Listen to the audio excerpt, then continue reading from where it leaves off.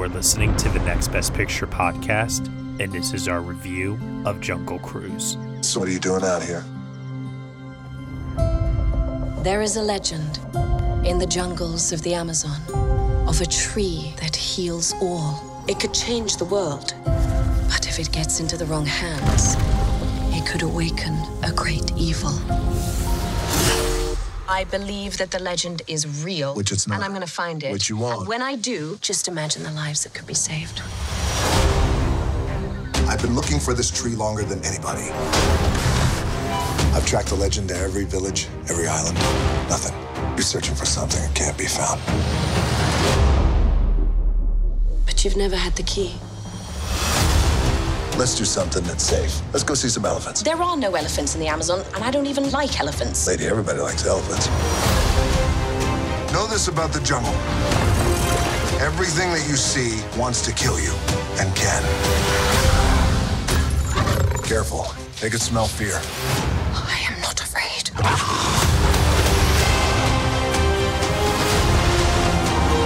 Oh my gosh. Who brings a submarine to the Amazon? Feuer! Right.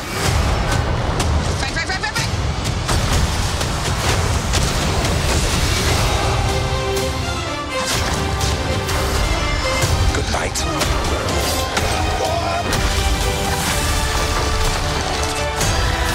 Oh, I got you. Frank, get it. Hold on. Come on. I got it. Frank. I don't got it. No. For goodness sake, just leave me alone. That was a disaster. Didn't go the way I planned. All right, everybody, you were just listening to the trailer for Jungle Cruise, and the story is as follows. Dr. Lily Houghton enlists the aid of wisecracking skipper Frank Wolf to take her down the Amazon in a ramshackle boat. Together, they search for an ancient tree that holds the power to heal, a discovery that will change the future of medicine. The film is starring Dwayne Johnson, Emily Blunt, Edgar Ramirez, Jake Whitehall, Jesse Plemons, and Paul Giamatti. It is directed by Jaume Collet-Serra, and it is written by Michael Green, Glenn Ficarra, and John Requa. Here to join me today for this podcast review, I have Nicole Ackman. Hi, everyone. Josh Parham. Hello. And Dan Baer. Nothing else matters but this podcast right now. God, if we're going to just open up with metal songs, then it's welcome to the jungle. We got fun and games. Wouldn't that have been more appropriate for this movie than Metallica's Nothing Else Matters? That at least would have been it would have fit in with the tone of the movie more. Oh, my Lord. Okay. Let's dive into the river that is Jungle Cruise. Oh, Lord. Based off of Disney theme park ride, clearly this movie wants to desperately evoke the same level of adventure, fun, and excitement that the Pirates of the Caribbean: The Curse of the Black Pearl was able to do back in 2003. This movie has been long delayed due to the COVID-19 pandemic. I believe we got the first trailer for this a year ago, if I remember correctly at this point. So it's been a long time coming, and it's got arguably the biggest movie star in the entire world leading it in Emily Blunt. No, I'm kidding. It's Dwayne Johnson. But Emily Blunt is obviously, she's a queen. She's amazing. We love her. And that, I think, is reason enough to check this out, is the chemistry between the two leads, which I'm sure we'll all touch upon at some point in this review. How does everything else, though, surrounding that come together is the question. Let's go on the ride, everybody. Admission number 1, Nicole Ackman. What did you think of Jungle Cruise? So what's funny is that I actually went to Disney not that long ago and rode the Jungle Cruise, mostly to prep for this movie. I like that ride, but the line is always so long that I'm it ain't worth it. But I was no, I need to have a good idea of what the ride is to see kind of what they were working with. Had they changed the ride at all to fit the movie? They supposedly Not did. Yet in Disney World. I think they already made some changes in Disneyland, but I think it's not necessarily to fit the movie. It's my understanding is they're changing the ride to be a little bit more politically correct. Gotcha. Yeah, they did that with Pirates too. Yeah. Exactly. And there is some stuff in Jungle Cruise that this time I was oh, okay. Mostly around the natives. But I have to say, I went into this with very low expectations. And it's not a good movie, but I had a lot of fun. And that is mostly down to the fact that Dwayne "The Rock" Johnson and Emily Blunt have great chemistry together. And I really enjoyed everything that they were doing in terms of like that dynamic, that relationship. I thought that playing out was super fun, to the point that I could like kind of get past the fact that the CGI is really bad, that there's a lot of issues with the plot, that it felt too long. But at the same time, like, I had fun. My family's planning to go see it, and they asked if I would go with them, and I said, you know what? Yeah, I would go see it again. All right. Next up, admission number 2, over to Ganbert. When they announced this movie, I was like, Joe Sarah? Really? The guy behind the Liam Neeson renaissance as like... It's genuinely shocking that Liam Neeson is not cast in this movie. Yeah, like I was half expecting him to show up at some point. It seemed like a very weird fit for a Disney movie. And from my perspective, this movie ended up being more or less exactly what I would have guessed from Jaume Collet-Serra directing a Disney movie. And that is to say that like there's a lot of visual effects.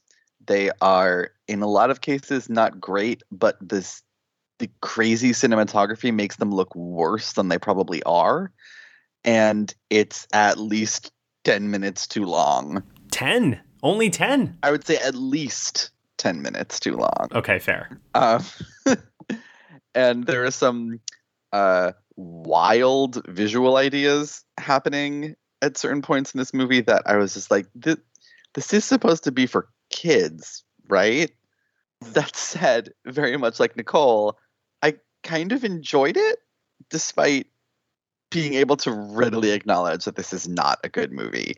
I am a sucker for dad jokes, and The Rock's entire first scene is nothing but him spitting out dad joke after I actually would have liked just an hour of that first scene, and then the movie could have been over. Like, I would have been good with that. I would like for Dwayne "The Rock" Johnson to tell me dad jokes as I go down the river, and that just be it. Yeah, that would have been a much better movie. But I also love Emily Blunt whenever she's in action hero mode, and she does that very well in this. I think she's probably the only one of the cast that really gets the kind of stylization that this type of movie calls for. But she is a lot of fun, and going in with low expectations helped. Going in and trying to look at it as a kiddie adventure flick, like, this is clearly not for adults, despite the Metallica needle drop that just like is truly the most bizarre thing I think I've seen in a mainstream movie in a long time. I had fun with it.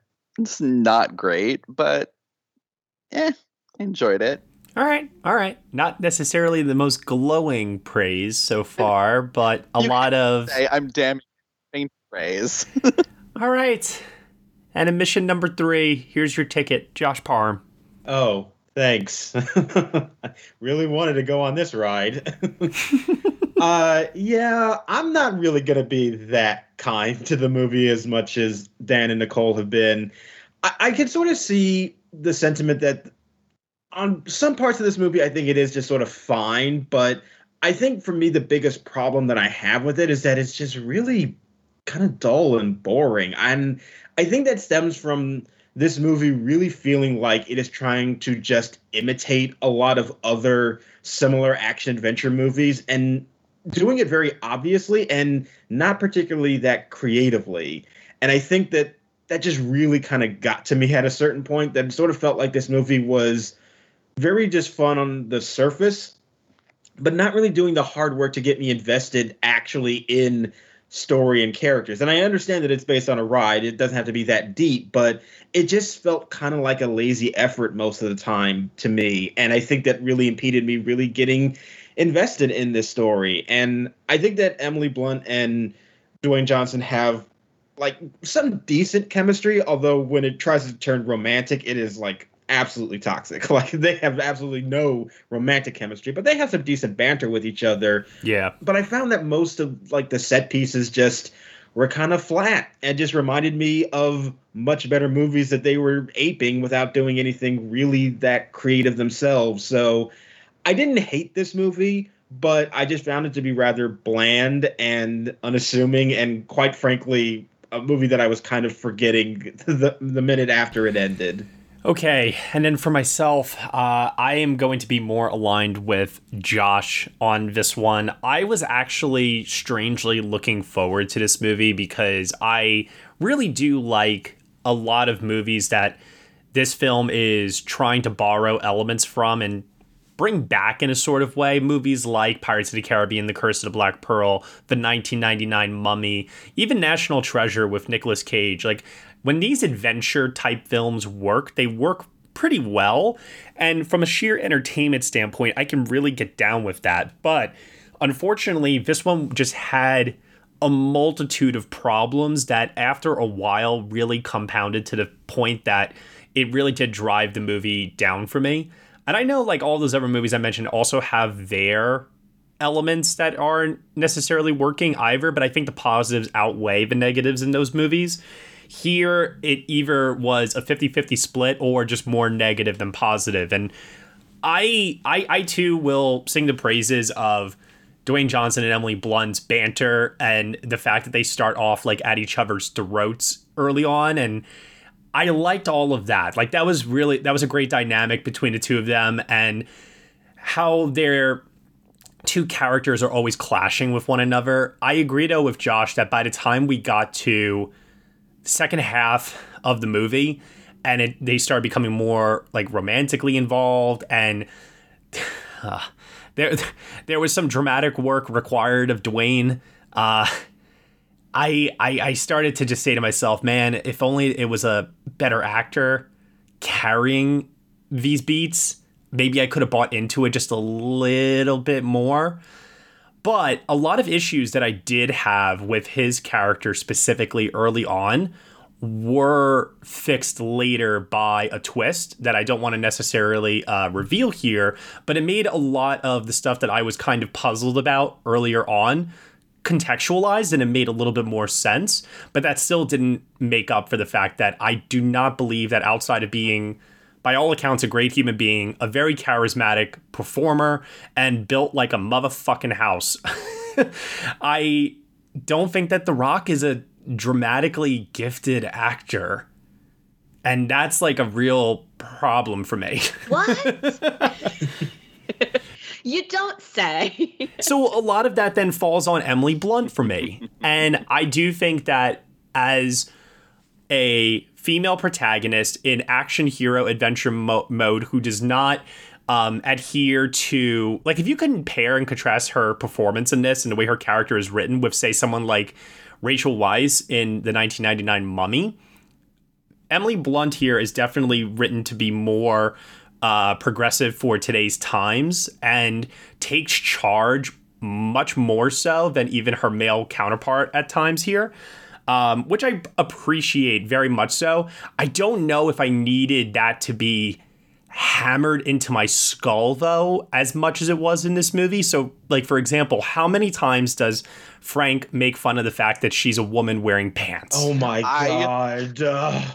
I honestly, I love that. Oh, I do too, but did you have to like mention it 8 times? yeah, like the first time it was sort of cute and funny, but yeah, after you said, man, like the 18th time, it was like, okay, I get it. I get what you're trying to say. Move on. I enjoy that literally every character in the movie comments like, oh, the woman in pants. Like, that is her name.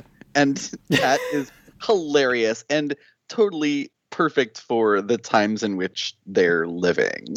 Yeah, no, completely. I actually really appreciated that. And I also would much rather have that be a continual running gag than, like, I did have a thought part of the way through. I was like, oh God, if they had put her in a dress for this, then we would have had to have like a bunch of physical comedy of her like falling over shit. So I honestly, I thought him calling her pants was like one of the gags that actually did keep getting me. And I like that. Or she's calling him Skippy in return. I was like, yes, this is what I'm here for.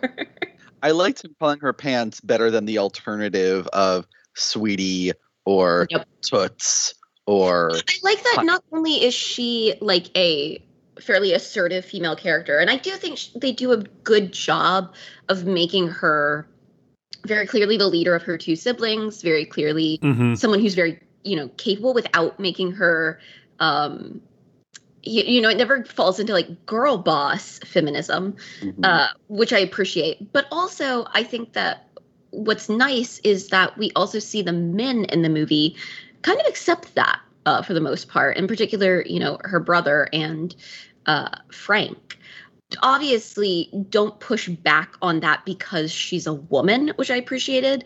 And the characters who talk down to her for being a woman are typically the villainous characters, which I actually thought they did a better job with that than a lot of movies do nowadays that are trying to set up like a strong female lead. And then even from Frank's perspective, because he's been around, even though like she comes off as like genuinely surprising to him upon first meeting her, because she's not like other women that he's probably met in his life. Like I said, there's a twist later that just contextualizes a lot more about how that character perceives other characters, the world around him, why he's able to take people like on his cruise and know everything that's going to happen, and like all this little stuff that I was, like I said earlier on, like saying to myself, this is oddly written, and I really was not understanding like where it was all going. And I'm not saying that the plot of this movie is like brilliant or anything like that. I still think it's littered with a tremendous amount of problems and inconsistencies, and of course the unforgivable sin of mishandling Edgar Ramirez, which I don't think I will be able to forgive this movie for. But everything in terms of Frank as a character, that was not anything that ever bothered me. I would say out of every element in this movie, Frank and Lily are the two things, both in terms of their chemistry together and their individual characters, that kind of elevate this that elevate this movie and escape this movie unscathed from everything else around it. That even includes the film's villains here. As I said before, Edgar Ramirez, brutally underutilized in my opinion. Jesse Plemons, I was really looking forward to this performance from him, and I did not feel that it landed as effectively as it possibly could have, because they were playing around with it being super goofy but also super serious, and they couldn't seem to find a rhythm or a lane, if you will, with what they wanted to go with him. And then there's Paul Giamatti, who I mean, you guys know how much I love Paul Giamatti, and I don't know what that accent was or what he was doing. It was his audition for House of Gucci. Okay. Yeah, so like the villains were a big letdown for me in that regard. And then, of course, it becomes a CGI fest by the end with the villains. And there's like this big set piece. And all I could think to myself while I'm watching all of this was, how in God's name is it that we're, 15 years removed from Pirates of the Caribbean, and those visual effects are better than anything else in this movie? Well, I mean, it kind of seemed to me like the sort of climactic set piece of this movie was just literally Pirates of the Caribbean. It almost looked like it was just basically taking that same sequence, maybe even plugging in the same visual effects from that time.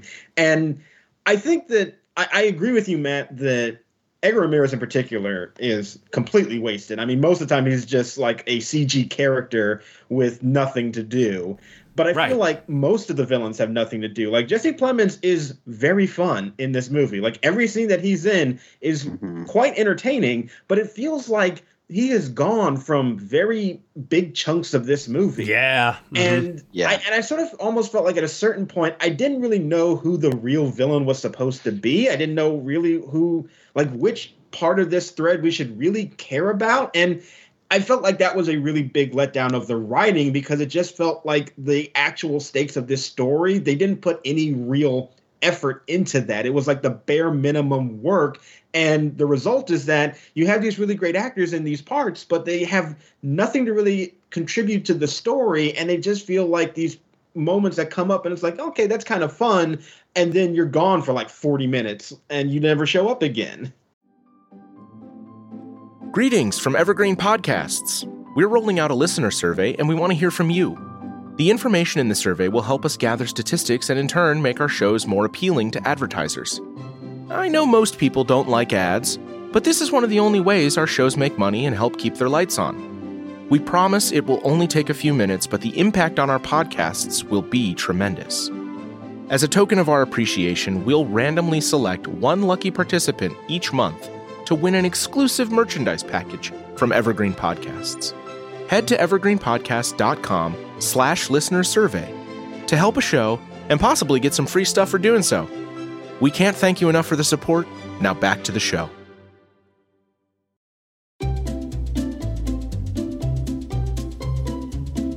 Hello, and welcome to Novel Conversations, a podcast about the world's greatest stories. I'm your host, Frank Lavallo, and for each episode of Novel Conversations, I talk to two readers about one book. And together, we summarize the story for you.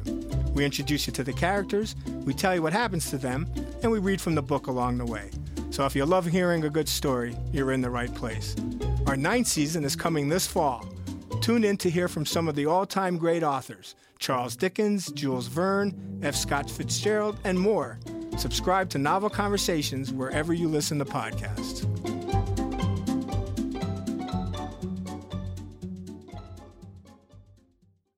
My issue with Jesse Plemons' character is the same issue that I had with most of these characters, in that once you get into it, like, they're fun, there's something to them, but they really don't set up anyone to have a character motivation. Yeah. I was like, Yeah. especially with Jesse Plemons' character, there's kind of an offhanded comment about him being like, oh, he's the youngest son of the Kaiser.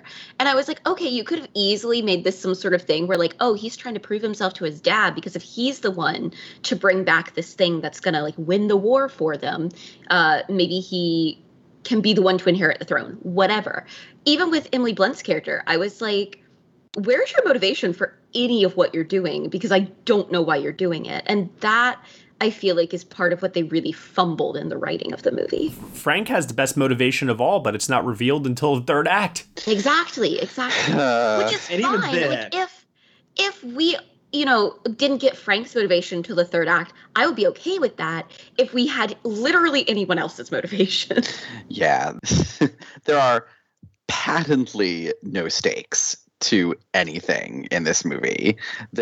Which I almost appreciate, that they just had we're just going on an adventure and we don't have to save the world. It's not anything about that. We're just going on an adventure to find this tree and this flower. But you're right that it robs the movie of a number of things, frankly. Not to be like, let me fix this, movie, but it could have been as simple as, like, oh, she wants to get admitted to this society, this, science academy or whatever, and she thinks if she's the one to make this discovery, they'll let her in even though she's a woman. Even if they'd given something as, like, truly low stakes as that, I think it would have been better than her, like, having these, like, random offhanded comments about, like, well, I want to find this flower because it can, like, shape medicine and save the world. And it's like, but and why? They don't give why did you ever get onto this? Like, where did you even start this idea? Exactly. Like, I don't mind the fact that she's just going after it because of the properties of the flower, and she could save a lot of, people from sickness and blah, blah, blah. But why? Like, how? Like, the motivation to do that is like, well, Daddy told me bedtime stories, which is right. I need to know, like, a little condescending. I need to know, like, oh, their mom died of illness, and so she's like, I want to eradicate, this. Like, I just needed something more to make me care, because I spent the first 20 minutes trying to figure out why I should care about any of these characters before I finally was like, all right, well, clearly they're not going to give me a reason, so I just have to go with it anyways. But yeah, I feel like there's easy fixes to some of these things. Low stakes is better than no stakes. Yeah. Oh, I just really couldn't find myself getting into, like, any character in this movie, though. I think that the actors are doing their best, but it really is just on sort of their own natural personas and charisma. I don't think there's anything really here on a script level that endears me to any character in this film. It really feels like this movie, I don't know if it's true, but it just really feels like a situation where after Pirates came out, they just said, what other rides we got? And they had a script for this that they wrote like in 2005 that they just decided to get to. It kind of feels like something that is so lazily put together like that. Yeah. Funny you should say that. It actually, I was reading about this. They started working on developing a Jungle Cruise film in 2004. Yeah. There you go. And then it got changed around. In 2011, it was announced that it was going to be Tom Hanks and Tim Allen starring in it.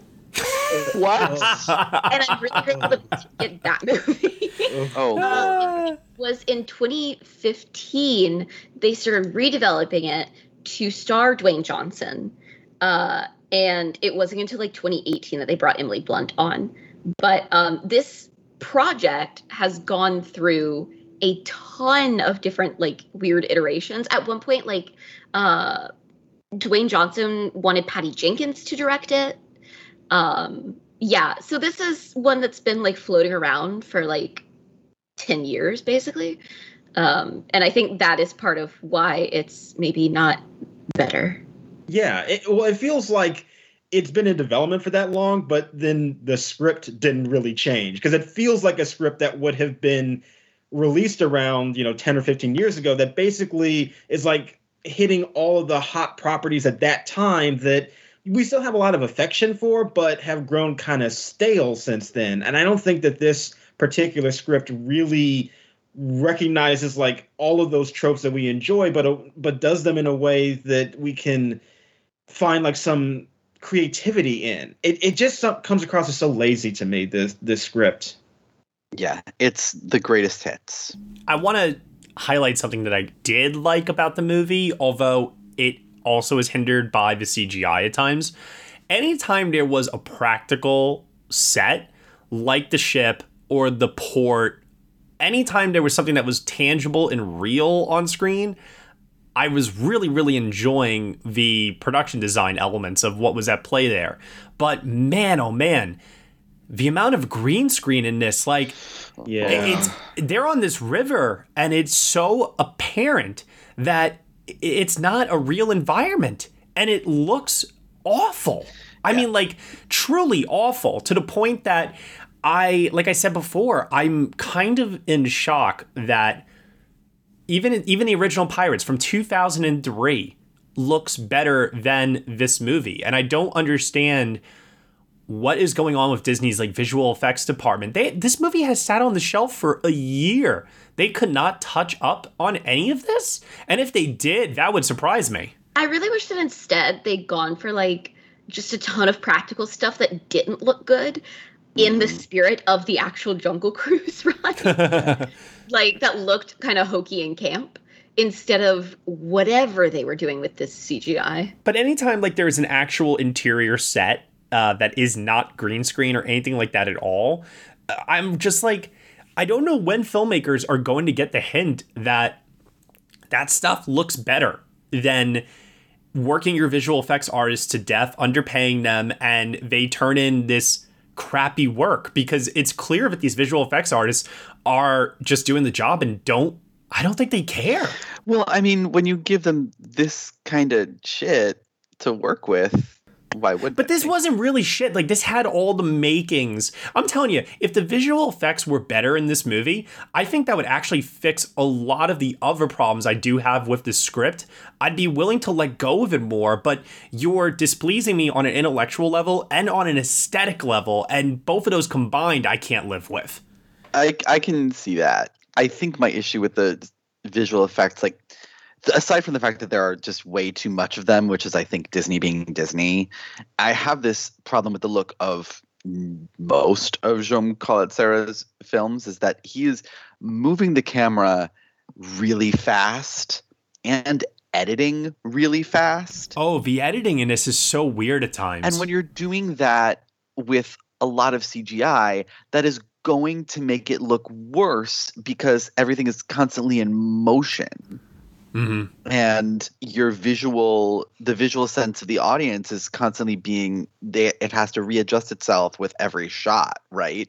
So all the things that may look fake in a static shot look even more fake when you add all the extra bells and whistles that he's adding to it.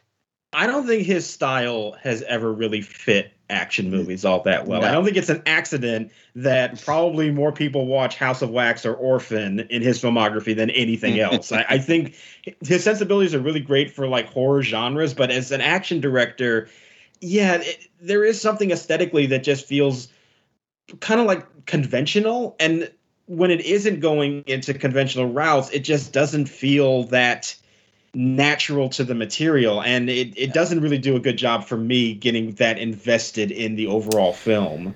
All right, let's move over to final thoughts. Any final thoughts that anyone has on Jungle Cruise that we did mention or you want to reiterate? I'm passing it over first to Nicole Ackman. I will just say I think Emily Blunt looks great in this movie. I actually really like the costumes that they have on her. Thought they were fun. Pants. Yeah, pants, but I like the look. I'm like, style inspiration. I'm always fascinated whenever she's blonde in a movie because I don't know, I'm just so used to seeing her brunette. But I really did enjoy her and The Rock together. I mean, I know that like it sounds like I hated this movie, but I really actually didn't. I had a good time with it. It just feels almost like the level of quality of like a TV movie in terms of like I can have a good time watching a Hallmark movie. It doesn't mean it's a good movie though. But for me, there was enough in it between the two of them that I had a good time. I wouldn't tell people like, oh my God, don't go see this. Don't waste your time on it. But also like, don't expect anything quality from any of the aesthetics. Because like you said, Matt, I really do think it's the bad CGI, the bad editing, and sort of that visual quality that does tank this down. Because I think that if it was a better looking film, because the actors are clearly having so much fun, and because that banter is so fun, I think it would have been like a decent movie. So I did enjoy it, though. I could see myself watching it again. All right. Dan Baer. I'll say this about Jack Whitehall. I think he's good in this. He himself was much better than I was expecting for a number of reasons. But I just wish Disney would stop shooting themselves in the foot with this like first ever officially gay character nonsense. Yeah. Because they're on their like fourth one at this point. They're on their fourth one, and every time they say like, no, really, guys, this is the one, and it's yet another example of queer coding. Like, you could very easily read the scene where he supposedly admits his queerness to The Rock very, very easily as he was in love with another woman below his class, or that his family just, would not let him marry for other reasons. It is, if you're going to advertise that, then at least have him make sexual advances toward The Rock or something. Or say a male pronoun. Like, I don't even need to see him kiss a man or hold a hand. Like, just at least say, I loved a man. Like, it's not even that hard. No. But you see, instead, we have to have this character bringing all of his clothes and material items on the ship instead of the woman to illustrate that he's gay. It felt very Hays Code to me. Yeah. And again, I feel like it wouldn't have been as much of a problem. Like, in some ways, like, the way that he is actually portrayed in the film, I don't have, like, a huge issue with. Yeah. If they were not out here trying to promote it as some sort of representation. I feel like that's where they keep shooting themselves in the foot even more. Is like, if they just would keep their mouths shut and just let the movie be, it wouldn't be as bad. But because they're like, look, a gay character, it's like, really? You're gonna pat yourselves on the back for that? Yep. It's so weird because like we know why they're keeping it vague. Yeah. It's so that the movie can play overseas. you think this press doesn't reach over there? Like, I don't know. It's very weird to me. The whole situation is weird. I wish they would stop doing it. I wish they would just let it stand for itself, and just that they would shut up about it. That said, unlike in other movies where they have been touting this, it didn't ruin the movie for me. The rest of the movie did a fine enough job doing that. The thing is like I said, like, it's not a good movie, and there are so many ways that it could have been more. It kind of feels like Nicole sort of said, it feels like a Disney Channel original that had delusions of grandeur. And on that level, it's enjoyable. It's not a great movie. It's not one that I'll go back to anytime soon. I've been somewhat jokingly referring to this movie as Indiana Jones and the African Queen's Jewel of the Black Pearl.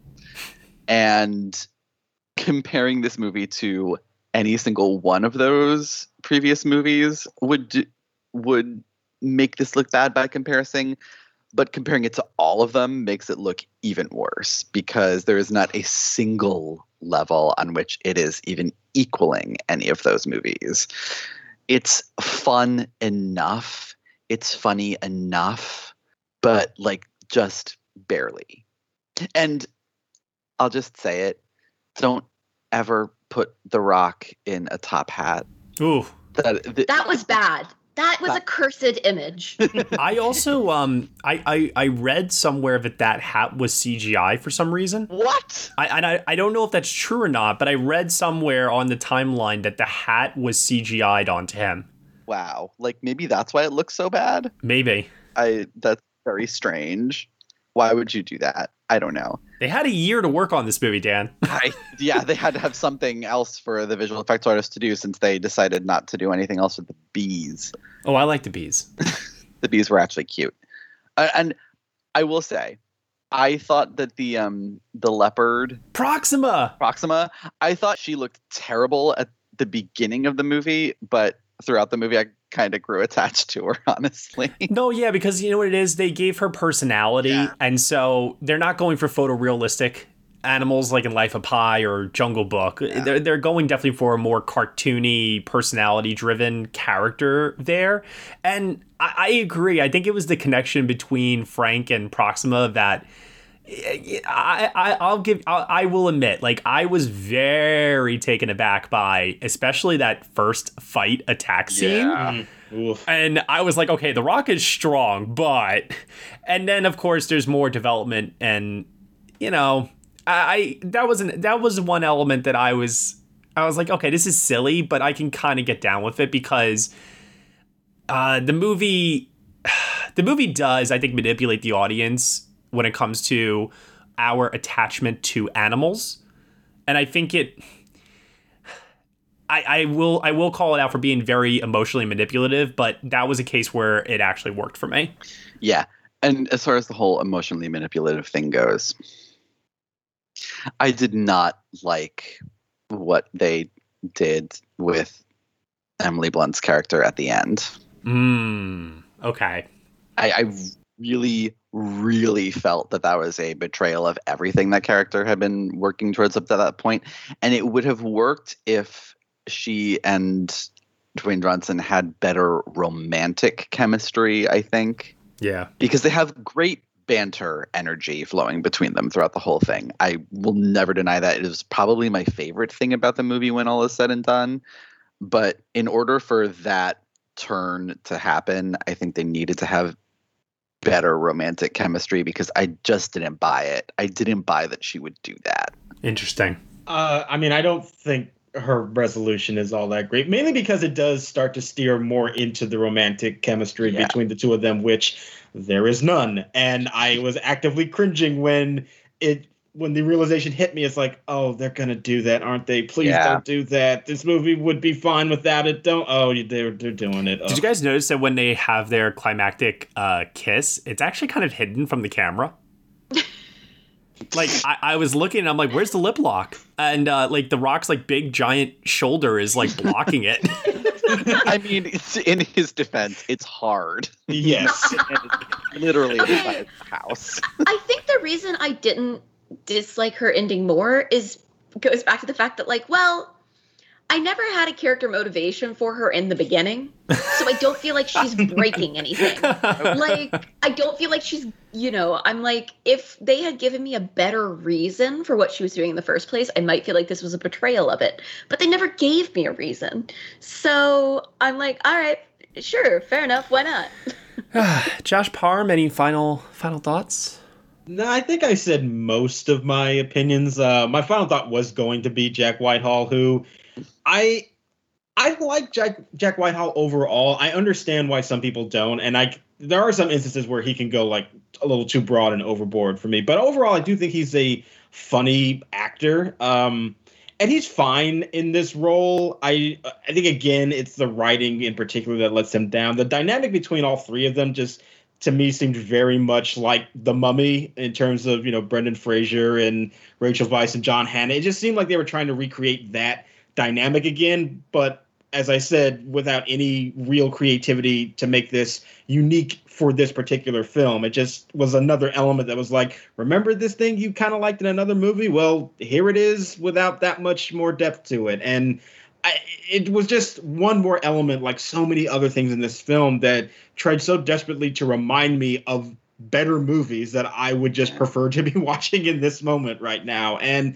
it never really made the film feel terrible to me, but I was often just disinterested in so much of what was happening. And like, it's not atrocious, but I find it to be very kind of banal and unextraordinary.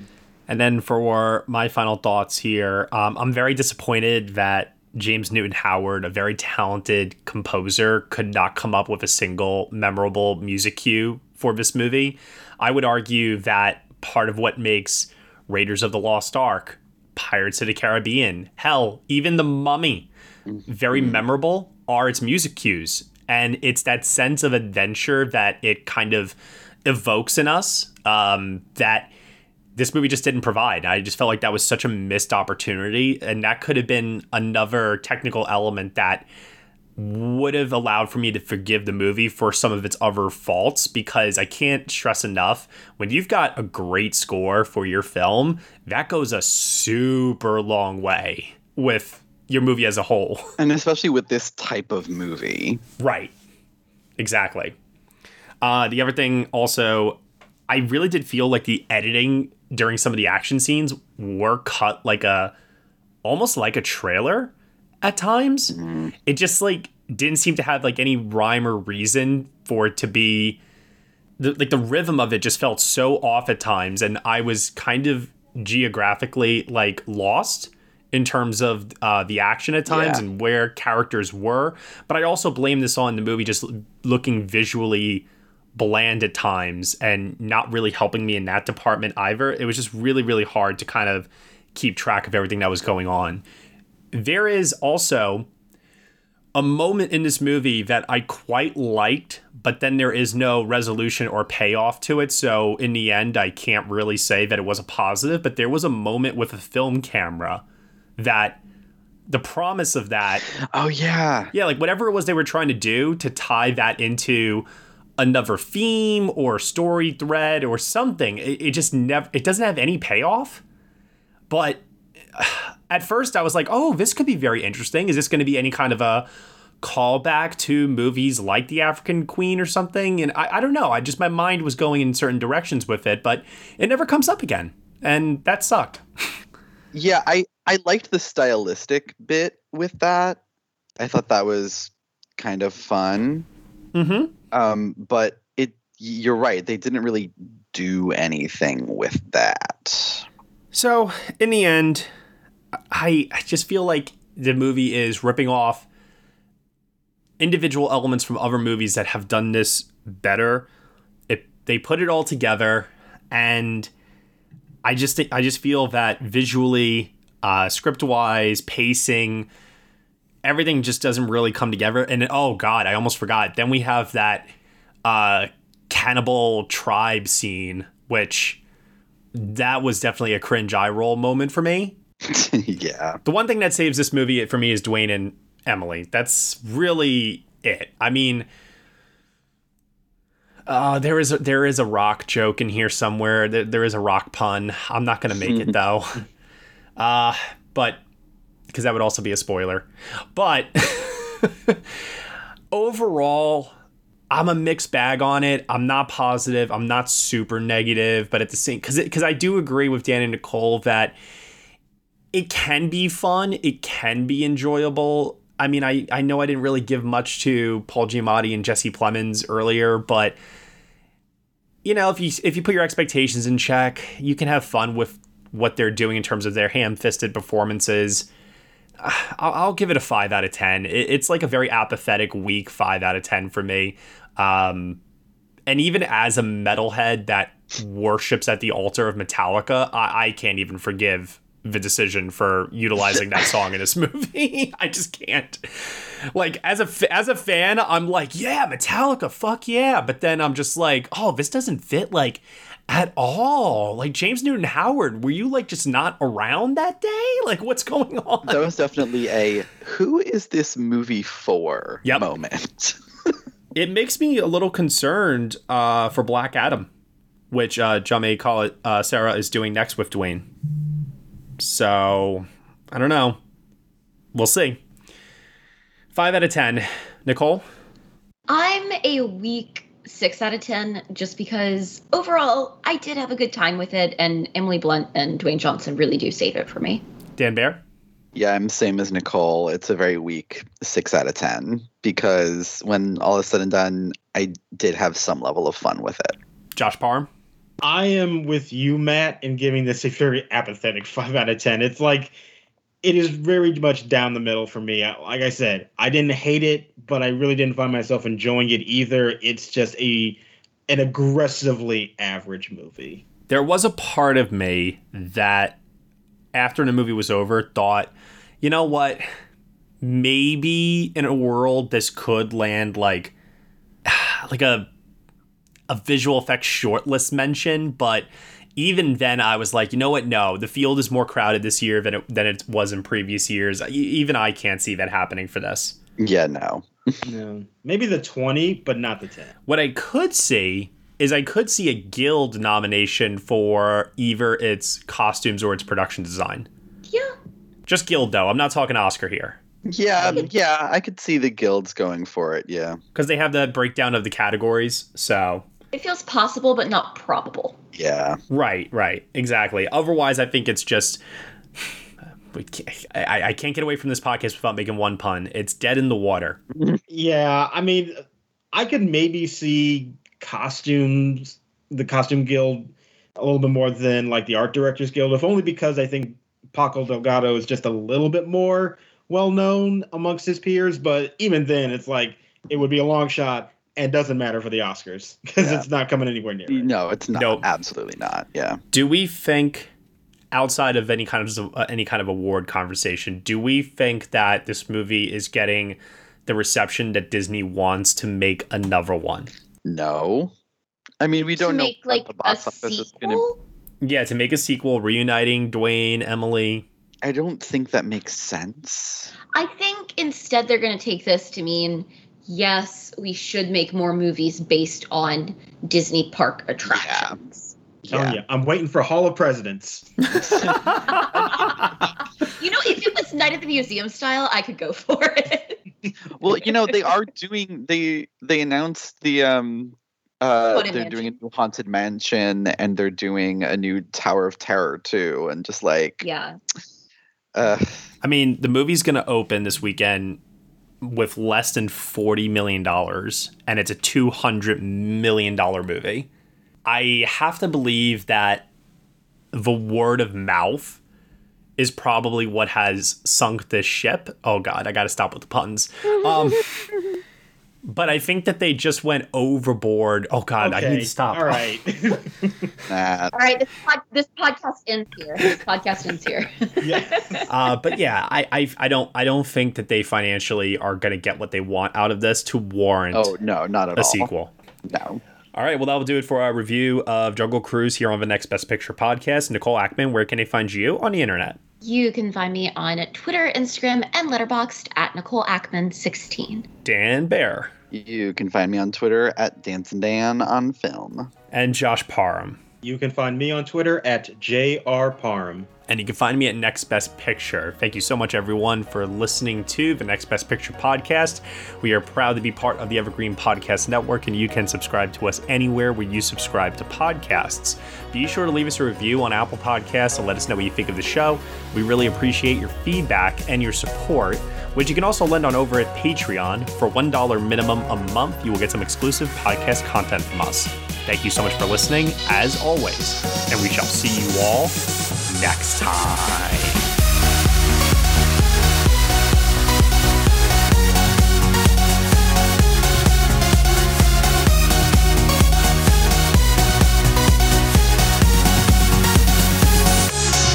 And there's a lot going on in this movie, and that's the problem. There's too much going on in this movie that it detracts from the stuff that really mattered. Story and character. Well, there's a lot going on, but it never adds up to anything is the problem. It's just content with cruising on by. No. Sorry. I can't. This is Krista Makes, guitarist and vocalist for Less Than Jake, and host of Krista Makes a Podcast, a songwriting podcast where every week I'm joined by an amazing guest to break down the writing, recording, and release of one iconic song from their career. In our giant evergreen back catalog of episodes, we've had rock legends such as Dee Snider and Huey Lewis, punk rock favorites like Mark Hoppus, Fat Mike, and Brett Gurewitz, and up-and-coming artists of today such as Liz Stokes of the Beths and Genesis Owusu. We've had guests from all genres and styles of music, and I guarantee that if you peruse our back catalog, you'll see several episodes that'll make you say, man, I gotta hear that. Whether you're a fan of music or a creator of music yourself, you'll take away a whole new appreciation for the songs you know and love. Krista Makes a Podcast is available for free on all the places you could possibly listen to podcasts, and new episodes come out every Monday.